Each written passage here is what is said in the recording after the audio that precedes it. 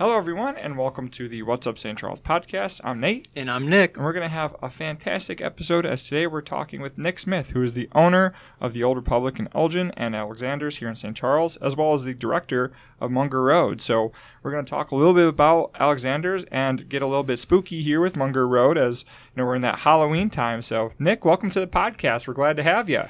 Nick and Nate, thank you so much for having me. Of course. Well, we're super excited to talk about Alexander's and Munger Road, but let's get to talking about you a little bit before we get into talking about that. So can you talk a little bit about yourself, where you're from, how long you've been in the St. Charles area for, things like that?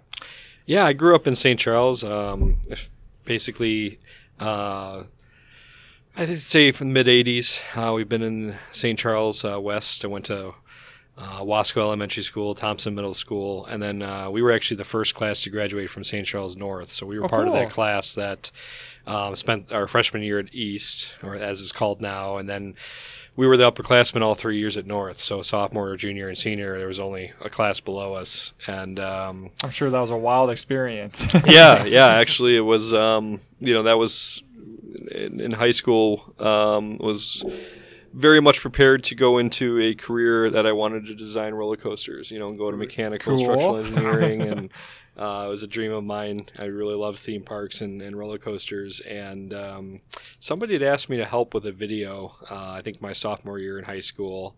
And, from there, I'm also a big professional wrestling fan. Okay. And so we would actually film our backyard wrestling and actually produce shows. That's cool. Awesome. And at that time, you were actually editing with what was called like the 2 VCR method. So you'd pop in a VHS of your master, and your second VCR would be recording, and you would actually be playing off VCR number 1 and recording on number 2 how you were cutting. So if you were cutting from the master, you'd pause it, rewind or fast forward to wherever you needed the next scene to be. Yeah. And that was how I got introduced to editing and movies, actually, was from professional wrestling. And thankfully, by the time computers came around and whatnot, you could actually edit digitally. A little bit different. Yep. Similar to what I think will happen on this podcast. But you can imagine in the old days, you'd have a master tape of this conversation. Yeah. You'd have a blank tape, and you'd basically be playing the master, recording, and going back and forth, back and forth, back and forth. And that's how it used to be done. Oh, man. Well, I'm glad I have Audacity for this, because it makes it so much easier. I'm sure that was a very timely process. So. No. Yeah, so from there, I graduated from Columbia College in Chicago in the film program. I focus on directing, and in 2008 moved to Los Angeles to pursue a career in filmmaking, and very quickly realized when I got out there that you actually need to write something. You need to write movie scripts and whatnot if you're going to produce something. Yeah. And I had never written anything. Even in college, we had a couple screenwriting courses, but there wasn't any really big substance to that. Even back then, I was using Microsoft Word, and if you've ever seen a screenplay, how it's formatted, it's got a very specific format to it. Mm-hmm. And part of the reason why that format exists in terms of dialogue and action and scenes is when you turn in a script to a studio or a producer, they immediately just go to the back page and they look at the page count and say, okay, this is 92 pages. Well, it's going to be 92 minutes. So one page of a script generally equates to be 1 minute of screen time. So the reason why they adhere to that format is that they just get a general idea if they're looking at a 300-page, minute movie, and or if it's a standard 90-minute movie. So when I was out there, of course, that's what led me to start writing, and then brought me back to St. Charles. Yeah, absolutely. And so, what are some things that, now that you're back in St. Charles, that you like to do here now that you're back in the area? I live in the Potawatomi area, and I very specifically wanted to move to that area because, like I mentioned earlier, growing up on the west side of town was quite lovely, but you're kind of, when you're growing up and you don't have a car or a license or whatnot, you're kind of stuck with your parents wherever they're going to drive you to. And I always got jealous of the kids that lived in St. Charles in the downtown proper, that they could walk to a park or they could walk to the candy store and whatnot. And so it was just kind of a neat dream for me. It's like, I'd like to be back in St. Charles and raise a family here. And really, because of where we live in St. Charles, my favorite thing to do is be able to take advantage of walking, right? Being a part of a really neat neighborhood, which is the Potawatomi area up there. Even the Scarecrow Festival earlier this month, we just walked a block west down to the park and kind of made our entrance that way. It's kind of a unique perspective on the city, I think. Yeah.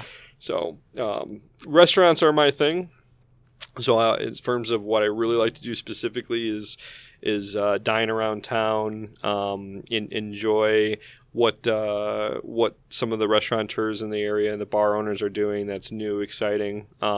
Everywhere from Salerno's on the Fox, which is where I actually got my start in the restaurant business. Okay. Some people know, some people don't know that I spent a considerable amount of time working for Adam and Joe Salerno, and that's how I got introduced to the restaurant business. All through high school, all through college, I wouldn't have known anything about the restaurant business, had it not been for them, actually. So, okay. Restaurants is something that I like being part of the restaurant scene and being a part of that around here.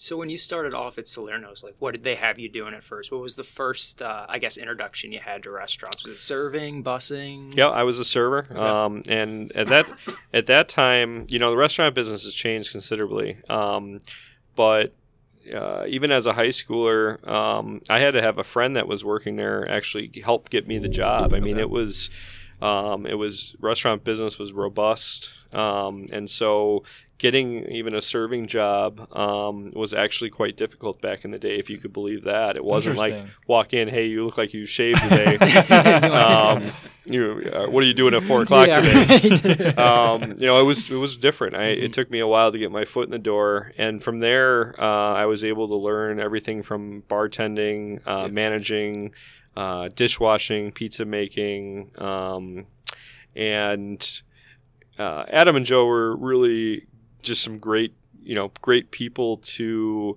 also just understand what does it mean to be in business for yourself. It's a different vibe, it's a different feel, and I'm sure like the people that you've talked to on this podcast, they just have different perspectives. Adam was somebody that came from a boat, from Italy and got here with his brothers.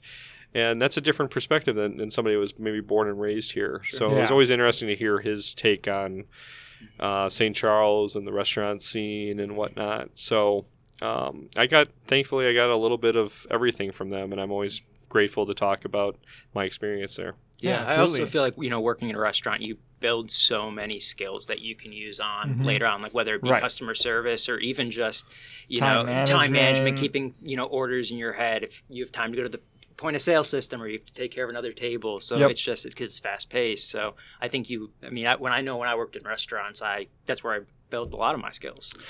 I'm sure you built a very, very necessary skill called conflict resolution quickly. That too, yes. And yes, not to get off the rails, too much, but that's why I love employing young people, both at Alexander's and the Old Republic, is in today's world, especially with restaurants, they have not experienced conflict. That's true. You need to react on a dime. In terms of maybe something's not going correctly or somebody is unhappy and whatnot. And really, that experience is going to be invaluable. I know Bob Karras, who's one of my mentors, has also expressed that ability to react and act accordingly is I don't think that exists in school. I don't think that exists in friends. Especially it doesn't exist behind a cell phone. It doesn't exist on social media. You have time to be able to respond or not respond. And I think even the pandemic aside, it's been fascinating to watch young people have their first experience with something not going quite right. And I think they'll be better people for it. I've always believed I bet you're a better person that you worked in a restaurant. I mean, I firmly believe that. Yeah, well, I mean, I know it was actually I worked in a restaurant. It was my first job. And then I continued working on different restaurants and studied some hospitality in school. And along the way, I used to be, and I still am, a little shy, but even just developing those customer service skills, being able to talk to people, resolving conflicts. I mean, I can, a lot of that goes because I worked in restaurants, Yeah, so I'm going to bring us back a little bit as we're going to switch gears from talking about the restaurants to talking about some movies here. So, obviously we're going to talk about Munger Road. So I wanted to ask you, Nick, what are some of your favorite movies? And maybe if you have any favorite, scary movies. Yeah, my favorite movie absolutely has to be Jaws. Okay. Steven Spielberg's Jaws, 1975. And there's always a good crop of movies that I like that are more director based in terms of whether it be Tim Burton, Steven Spielberg, Christopher Nolan, and kind of gravitating towards their styles of how they make movies. David Fincher, the person that made the movie in St. Charles, or filmed the movie in St. Charles last year. He's got just a great, some of the most rewatchable movies, The Girl with the Dragon Tattoo, Panic Room, Fight Club, Gone Girl. It's one thing that you make great movies, but could you rewatch them? I think that's a really good testament of a good movie. Right. So I'm a big stickler for the original Halloween. Munger Road is kind of a nod to both John Carpenter's Halloween and Jaws, actually. Okay. And sometimes people are like, well, what's Jaws? I'm like, well, what's the conflict in Jaws? If you guys think about it, what is actually the problem going on in that movie? I guess fear of sharks, or humanity's fear of the unknown. Well, why is it a problem that there's a shark in the water? Because they think it'll eat them? Yes, but the conflict is that they cannot close the beaches. The town that they're in, if a shark's in the water, great. There's sharks in the water everywhere. It's just not a new thing. But the real conflict in that movie actually stems from the fact that the town is reluctant to do anything about this shark because they need the tourism dollars. They need people to come to the beaches and enjoy it. Wow. I have my mind just completely open to Jaws. I was like, shark eating movie, and now I'm like... And I don't want to give away any spoilers, but I can kind of connect the two with Ian. I won't say anything. No, I've seen the movie. With the Scarecrow Festivals. Right. You can't close it down because tourism and tradition. Yes. Right. You kind of have this impending conflict in the sense that this town is about to have a big festival. A lot of people are coming and whatnot. What is it that you can do about this major problem that you might have in terms of kids either going missing or them getting hurt and whatnot? So that's something that I really always felt very, very strongly in the underlying tones there. But I'd say if you're looking for a great list of scary movies to watch, The Ring, excellent. I can't watch The Ring. The Ring scares me too. That one, I saw that when I was a kid, and I'm like, it still haunts me to this day. I have nightmares still about it every now and then where I'm like, I turn on a movie and I'm like ready to run away from my TV, Yeah, I remember actually vividly, we would have been in high school, 3 people and myself, 3 friends from high school, walk into this movie. We were 7 minutes late for the movie actually starting. And you got to remember, in context, nobody knew what The Ring was. So we sit down and we're... that's got to be terrifying. We're all watching the screen, and it's kind of the first scene in the movie, and the mom opens up the closet, and we see a little shot of her daughter, having that grotesque face because she saw Samara or whatnot come out of the television. And I'll never forget that theater was such a great experience watching that with a packed house because... people were getting up and swearing, screaming. We had never really seen anything like that before. This is not trying to date myself, but this is going back to when my cell phone was a Nokia brick.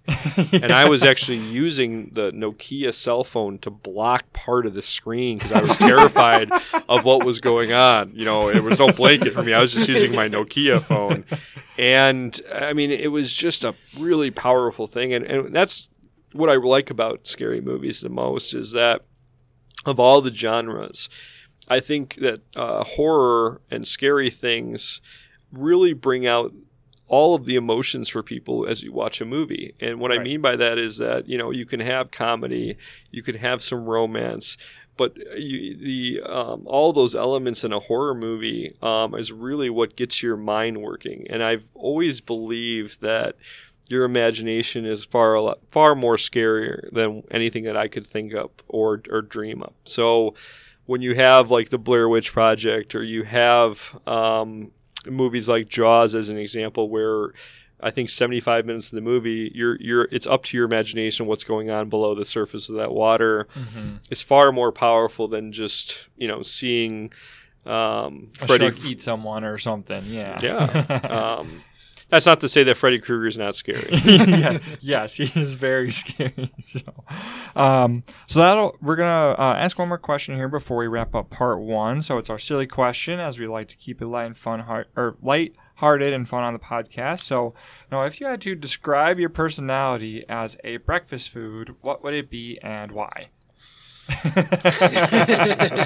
know we just gotta have like this deep conversation about horror movies. Now I'm asking about your personality as a breakfast food, so I understand if you need a second to juxtapose to that one or personality as a breakfast food.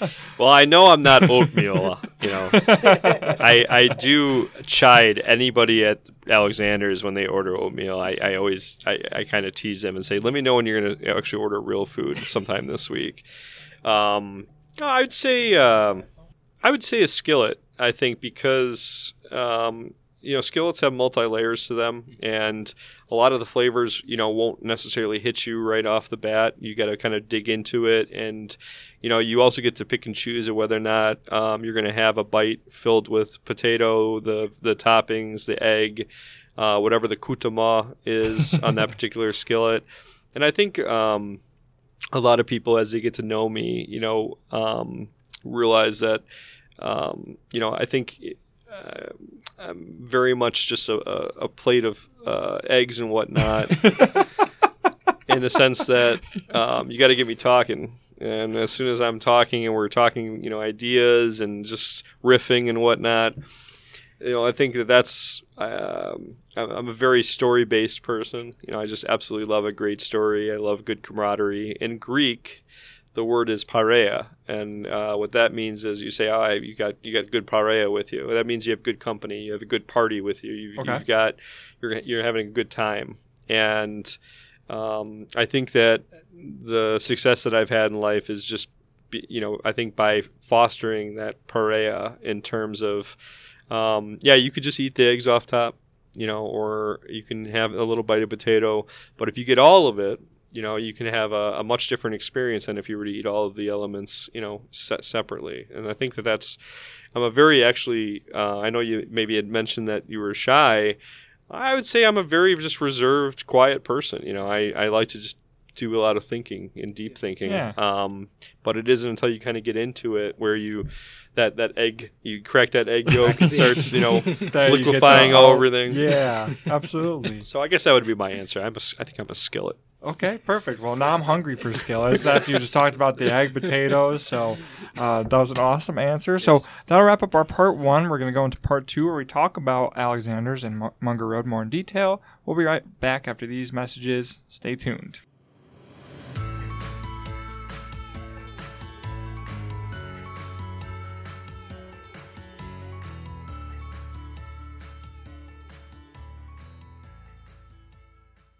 Hello, everyone, and welcome to the Break Between the Podcast. It's Nate. We hope you can stick around for a little bit of our Break Between the Podcast as we'll talk about some upcoming events and things that you don't want to miss out on. So let's dive right into it. First up is Holiday Homecoming, which will be coming up on the Friday and Saturday after Thanksgiving. We would love for you to be able to come attend the Lighting of the Lights ceremony on Friday and then the Electric Christmas Parade on Saturday, as well as some other events that are going on that Saturday as well. If you are able to go check out our website, www.stcholiday.homecoming.com, you'll find all the information on the event and all the things that you can check out during the weekend. We are also looking for volunteers for the St. Charles Electric Christmas Parade on that Saturday, so if you're interested in being a part of a wonderful community event and being a parade marshal, we would really appreciate that, as we are always looking for volunteers for that event. If you're looking to volunteer and want more information, Visit the website link, www.stcholidayhomecoming.com, to find all of your volunteer information for the parade. If you would like to stay up to date on a lot of the St. Charles events coming down the line, make sure to subscribe to our What's Up St. Charles newsletter or go download our Travel St. Charles app, as both of those are great ways to stay in tune with all the events that are going on here in St. Charles. Also, make sure to hit that like and subscribe button on our iTunes, Spotify, or SoundCloud, as it is the best way to go and make sure that you have all the new episodes for our podcast as they come out. That'll bring us to the end of our break between the podcasts. Let's get back into the episode to find out what's up, St. Charles.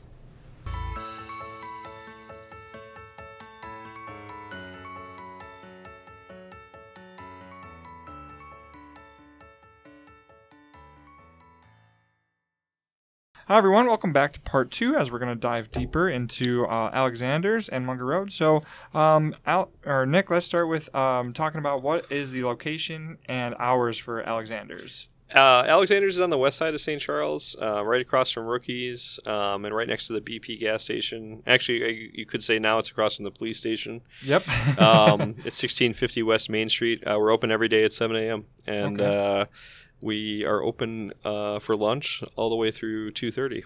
Okay, perfect. And, what kind of would you say sets Alexander's apart from other breakfast restaurants? I think our food, really an attention to detail. We have a system in place where if you order an omelet today, you're actually going to get a very similar, if not the same, omelet next Tuesday. Okay. You can say that about our skillets, our pancakes.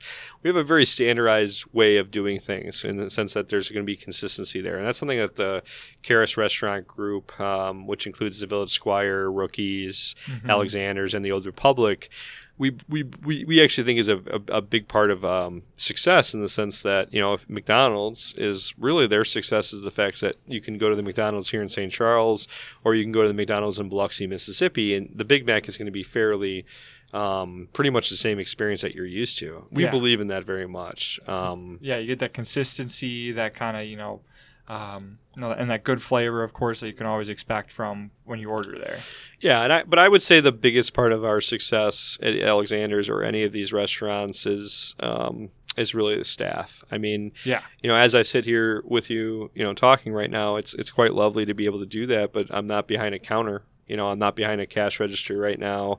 I'm not tending bar. I have the ability to come and join you for a few minutes or whatnot, and that it can be attributed to our staff that take ownership in what they're doing just as much as I do. Yeah. And I think that is the biggest critical component to Alexander's Cafe's success. Absolutely. And so, if someone hasn't tried you guys before and, wants to go there, what would you recommend to kind of get that signature Alexander taste? I know we talked about the skillets, talked about some pancakes, Well, I think you would be, from sitting down, I think you have two paths to go. Either you try this great coffee, Intelligentsia, or you try some of our fresh squeezed orange juice, which we actually have a machine that is actually from Germany. And cool. It actually, what's really kind of interesting is that the orange juice changes throughout the season, whether or not the oranges come from Florida or California. And some people have different preferences of what they actually like in terms of juice there. Our Oberweis milk is also a good choice for chocolate milk and whatnot. So I think you have to set the tone from what you're going to drink. I think to start off there, and really, the one dish that I would recommend that I think sometimes people stay away from because they're not familiar with it is we make a fabulous chilaquiles, which is a Mexican-style breakfast with tortilla chips and green tomatillo salsa. And, it would be unfair to call it a breakfast nacho because it really is not, hard chips with melted nacho cheese. But what I do like about it is that it's actually surprisingly light to eat, but filling. And I think that dishes like that, Biscuit Love is another really popular favorite that we've become known by in terms of, offering unique spins on things instead of just the traditional 2 eggs, bacon, hash browns, English muffin. Right. Absolutely. Which are good. Yes. If that's your fancy, please order it. Yeah. So now that we're, in the middle of fall, does Alexander's have any fall themed specials or any sort of fall themed breakfast foods that Yeah, because I think you guys have like pumpkin pancakes or something, right? We do have a really good recipe for pumpkin pancakes. It comes with our homemade cinnamon butter, and comes with some nuts on top of it as well. We also have an apple cider donut French toast that we make with a caramel and glaze on top of that, powdered sugar. I always laugh with some of this breakfast food because it's like, okay, sugar, and then we're going to add more sugar, and then finish it with powdered sugar. And, by the time it gets to you at your table, just so we're all on the same page, you're about to eat sugar. And we have a really, really tasty skillet where we actually make it with bratwurst, Wisconsin bratwurst as the protein. And we just have fun with those type of things, whether it be apple cider, Ghirardelli, hot chocolate. It's my favorite time of the year. I mean, as you have probably guessed, I'm a big scary movie guy. Munger Road holds a special place in my heart, and that was a fall production and a fall release. Yeah. So anytime we get to the fall, my birthday is in October. It's just a good time to be around here. So, well, all those dishes sound delicious. I know I'm hungry. So. Yeah, no, I'm sitting here. I'm like, gosh, I wish we could go take a quick lunch break over to Alexander. So, and speaking of fall, let's get to talking about Munger Road. So, Nick, why don't you go ahead and take that? Yeah. So, first off, when was Munger Road released? It was released in theaters in 2011. So we were in production, meaning we shot the movie in 2010. Okay. Yes. And when making the movie, I guess, where did the inspiration come from behind it? Well, growing up in St. Charles, really, and I commuted to college. I actually still lived out here. I talked about, working at Salerno's. I never stopped. I actually worked at Salerno's and went to college as well. There isn't a whole lot to do late night out here. And so my friends and I would venture out to Munger Road, the IHOP off Smith Road right there. Go and kind of hang out, have something to eat, maybe have something to drink, and then venture out to Munger Road. And, I always looked at it from a business sense. And what I mean by that is, when I was out in Los Angeles, and it's like, okay, you got to write a screenplay. If you're going to produce this movie independently, from a business standpoint, you want it to be successful. It kind of occurred to me that if you make a movie called Candlesticks in the Park, I think you're going to have two questions for me. The first question is going to be, well, what's it about? And the second question is going to be, well, and who's in it? And the genesis for Munger Road was, well, if you make a movie and you call it Munger Road, that I don't think people necessarily care about Jack Nicholson not being in your movie or Nicolas Cage.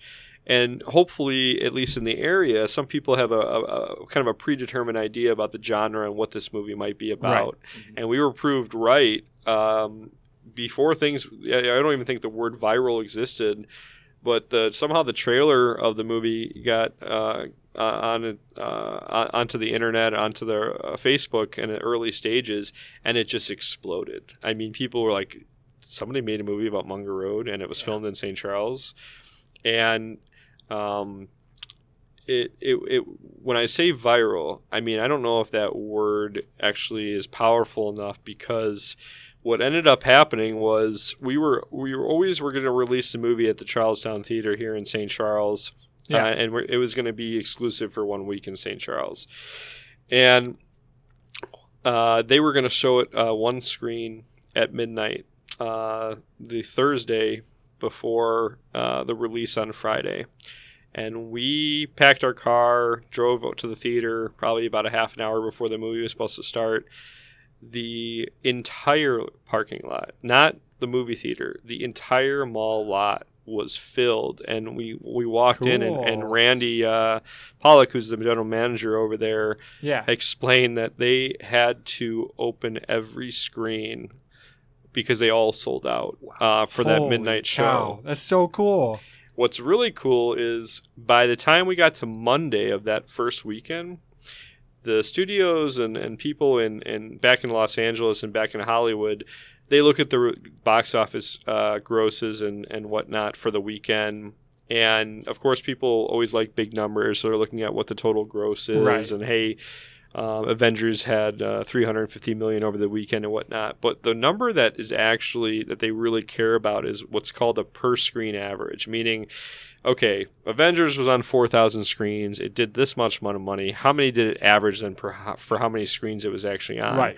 Well, the Munger Road that weekend in St. Charles actually had the highest per screen average of any movie in the entire country by like a long shot. Cool. So on Monday, we got a lot of really interesting calls from Los Angeles, and they're all like, what is Munger Road? They had never even heard of it before.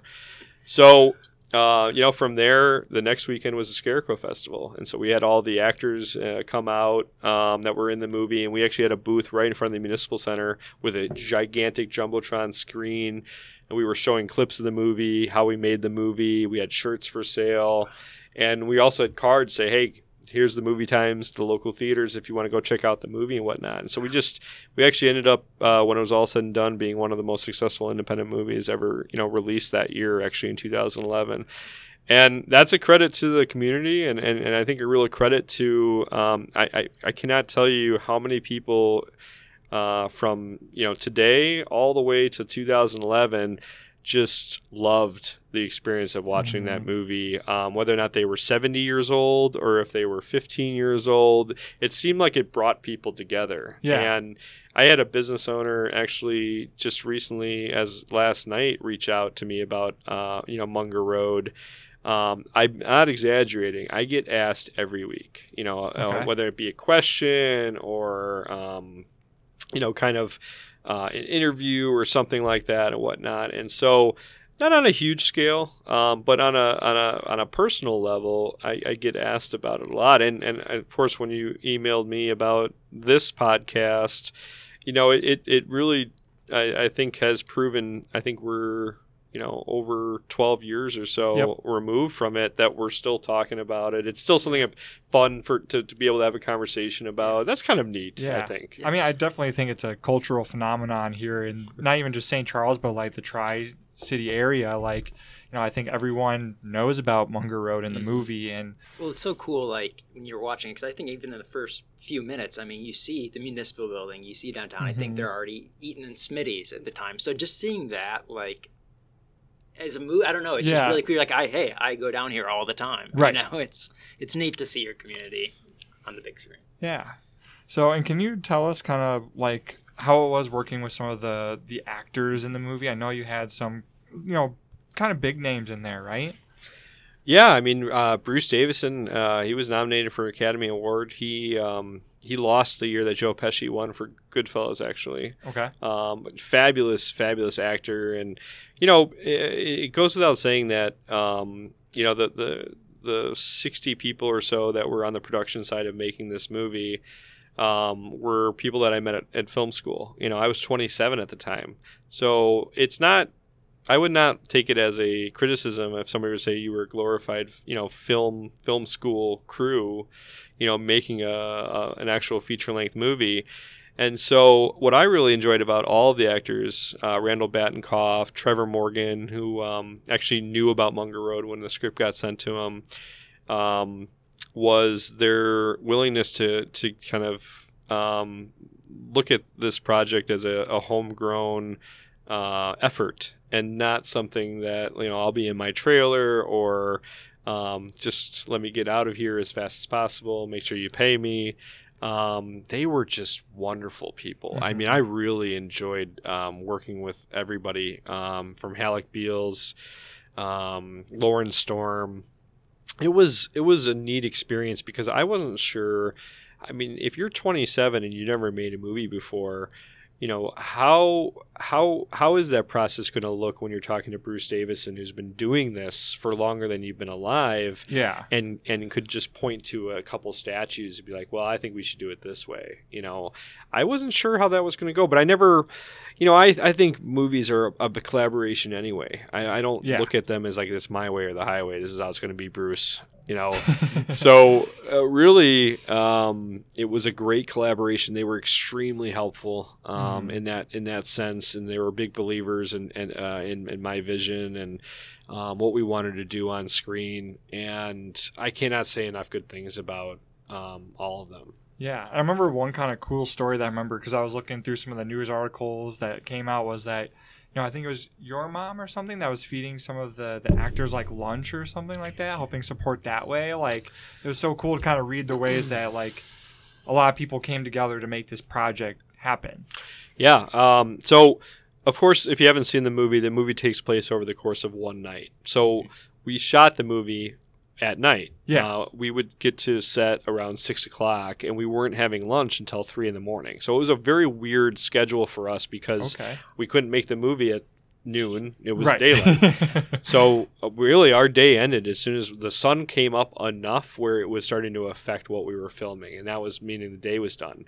And my mom, who is an absolute just great cook, and she helps at the Old Republic every day, every night, and I learned a lot of things about food, from her. Fed a crew of 65 to 80 Holy people cow. every day, but with the caveat that we were eating at like 3 a.m. Right, and she's not even a caterer. They have a couple ovens at their house, and she was cooking ahead of time. I think she started a month and a half before we actually started shooting, and she was then freeze what she had made, and then reheating, for those days because she wouldn't, be able to keep up with how many lunches we had. She really did just about every lunch. Salerno's did lunches for us. We got food from a number of different places and whatnot. It's funny you mentioned that too. I still keep in contact with the people that volunteer their time to run craft services. And they just wanted to be there. There was people that actually stood with us all night to stand by the coffee maker to make sure the coffee was hot because they just wanted to be a part of it. That's so cool. And we still keep in contact. Yeah. And, that to me is why I look back with such a fondness of that experience, because I got to meet Mayor DeWitt. I got to meet the city council, and I got to know that process a little bit about how the city government works, because we were doing some pretty extraordinary things. We were shutting down North Avenue at night. We were shutting down Munger Road because we shot out there. And I think, for us to kind of come out of that shoot, which was 16 nights, and I will tell you that it's really hard to shoot a movie in 16 nights. I mean, that's not a lot of time at all. Yeah. For it to come out to be this positive experience for the community and for people to really enjoy it, is a blessing, because a lot of times with filmmakers and their movies, they're not able to get it out there for people to be able to enjoy as much. And, that wasn't the case here with Munger Road. And I think that it's, again, the long-winded answer to your question is just such a fondness with that whole time period of my life. Absolutely. And, I'm not going to spoil anything in the movies, but did you ever go and try the experiment yourself? We did, actually. Okay. And I have to preface that I don't recommend trying the actual urban legend. It is very dangerous because Munger Road is very dark.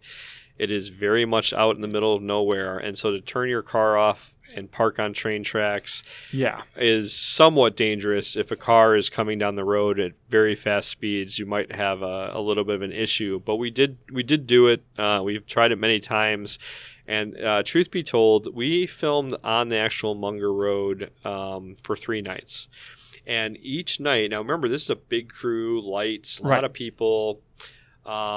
Each subsequent night, something weirder happened out there. And it wasn't until the 3rd night that Trevor Morgan, the actor, he was. We were getting ready to shoot a shot in the woods. He had a lavalier mic on. And we're all wearing headsets so we could actually hear what we're picking up and whatnot. And you got to remember, this is 3 a.m. Yeah. There's nothing out there. Yep. And his mic started picking up. It was like a baby crying. Oh, it just gave me shivers. And we all just kind of looked at each other and was like, we need to get out of here. we need to move on from Munger Road. And it was a one take. That's all we're getting. Exactly. It was a really cool. It was a really cool atmosphere to be out there, for sure. It's a scary road. I mean, whether or not, what time, it doesn't matter the time of night or anything. And even if you take away the the scary story behind it. It's kind of just it's a spooky road. Yeah. So yeah. Woo. So, well, we got one more question. So, on the Munger Road itself. So, is there any sequel that is going to be on the horizon for the movie? Well, the first movie, not wanting to spoil it or whatnot, but it ends on a cliffhanger, and it might have 3 words attached to it as you see the final frame of it. It was always the intention to tell the story in 2 parts. You have Munger Road and you have Munger Road Part 2. And I was all set to go back to Los Angeles after making the movie, but I ran into a problem. I actually fell in love. And so I ended up staying out here, and I tried to make it work, filmmaking career from Chicago. And, hindsight's 20/20, and I look back at it now and realize that was a mistake, that if I really did want to continue with the filmmaking, I should have went back and whatnot. But I got snagged by love and stayed here, where I grew up. And, I don't regret that necessarily. But what happens, and this happens to a lot of people, is you get busy, and life happens. We've got 3 kids. I have 3 daughters now. Alexander's is the result of, at some point in this relationship with my wife, her dad had asked about joining the family business, which was the restaurant business. Yeah. And so 2016, we opened Alexander's, and 2 years later, in 2018, we opened up the Old Republic. And then, the pandemic, of course, started in 2020. And, here we are in 2023. And I think it seems like we're kind of on the tail end of at least having some of the struggles that existed during the pandemic. I was saying the world is back to what it was, but we're not necessarily learning new information every week about what guidelines are. Right. Supply issues aren't, quite as severe as they were and whatnot. But, that being said, Munger Road Part 2 has always been something that I've wanted to do, and I really have just been too busy. Yeah. It just happens. Like, I'm too busy. I can't take the time away to, produce a movie, release it and whatnot. And that has been the case for, the last 10 years or so until now.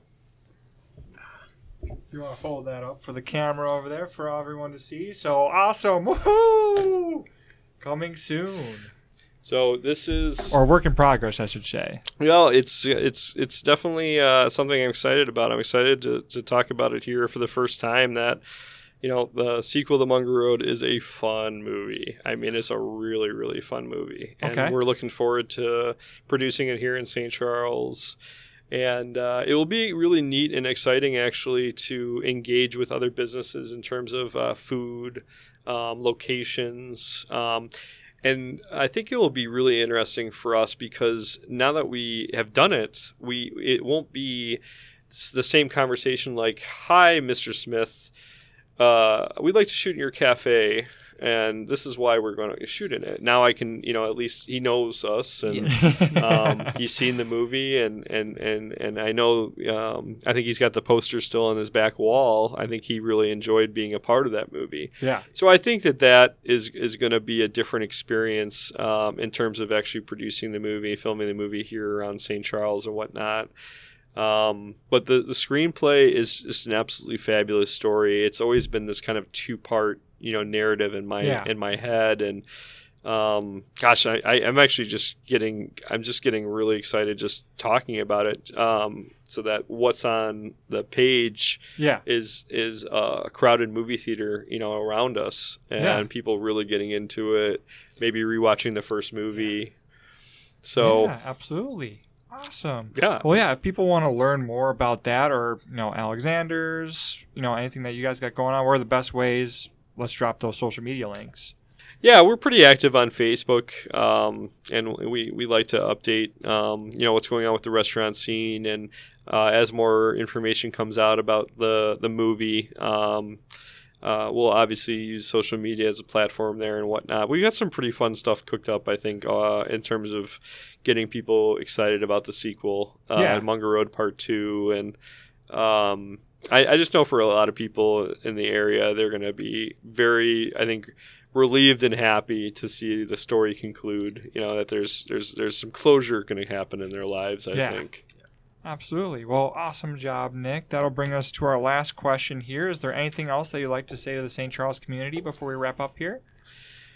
I think it's a blessing that I probably will never be able to fully understand or appreciate how much being a resident and a business person in the area is worth, and it's just a gratitude to be able to live here and work here, raise a family here, and I know it's Homer. Is I think the term to get really excited about where you live and where you grew up. But it doesn't necessarily have to do with one thing or two things or a river. It really just has to do with a culture and people. And whether or not you've moved far away or you're abroad somewhere or whatnot, it is remarkable that when you say you're from St. Charles, how many people, will just kind of like perk up and say, oh yeah, I love St. Charles. I visited there, or I drove through or whatnot, that they've heard of it. We are a community that's pretty much off the highway, both major highways from Chicago. Not the easiest place to get to. There's no train station here.